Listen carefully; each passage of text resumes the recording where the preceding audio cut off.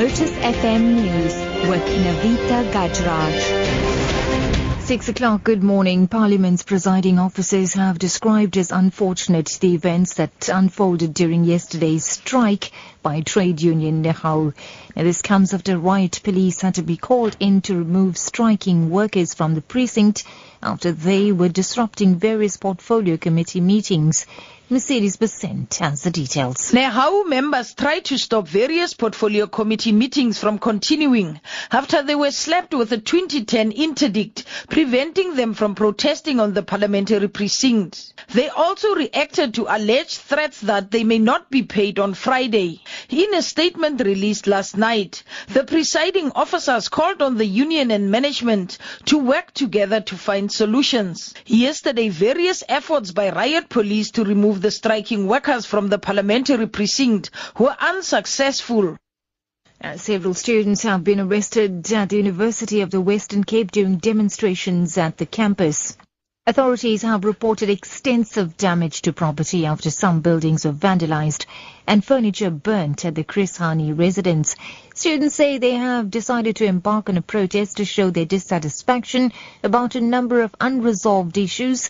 They're also blaming the Vice-Chancellor of failing to meet their demands. The price is being caused by the Vice-Chancellor who have rejected our needs and our wants, which is the end of the resources and the end of debt for the students. We as the Fees Must Fall movement were engaged with the rector in a second meeting which was held. The rector agreed that he will increase the payment of the workers with 1,000 rand. The Vice-Chancellor have just rejected those and he said nothing will be like that. So that's why we are like this.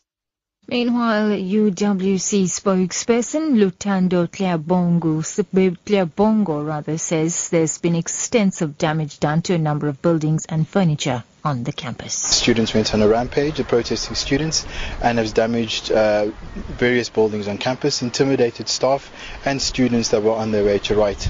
The majority of our students have indicated they want to write exams, they're ready for exams. In other news now, the South African Police Union has welcomed a court ruling sentencing 8 former police officers convicted of murdering Mozambican taxi driver Mido Masia to lengthy prison sentences. The former officers have been sentenced to 15 years each in the Pretoria High Court, with Judge Bertbam describing their actions as barbaric. SAPU President Mpokwe Nika says the verdict should be a lesson to all irresponsible officers. Yes, they have been found guilty, and this should be a lesson to many of our police officials there. It is an unfortunate incident that workers whom we represent as a labor movement happen to be found to have been committed this kind of an offense. International news now. The European Union has offered African states a range of aid as well as easier visa access in return for help to curb migration into the EU. An action plan to be agreed by EU and African leaders at a summit on Malta sets out dozens of initiatives of what leaders say should be a partnership to combat the poverty and insecurity driving Africans north. Now, EU officials say the number of African students taking part in an EU-run educational exchange program will be doubled next year. And wrapping up, taxpayers panicking about the looming tax return deadline can breathe a sigh of relief.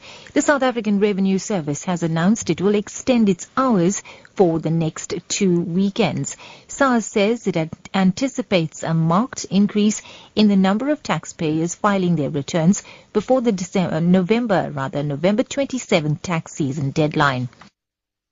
A spokesperson Sandile Memela has urged taxpayers to submit their returns as soon as possible. That's the news at 6, your top story this hour. Parliament's presiding officers have described as unfortunate the events that unfolded during yesterday's strike by trade union Nehau. This comes after riot police had to be called in to remove striking workers from the precinct after they were disrupting various portfolio committee meetings.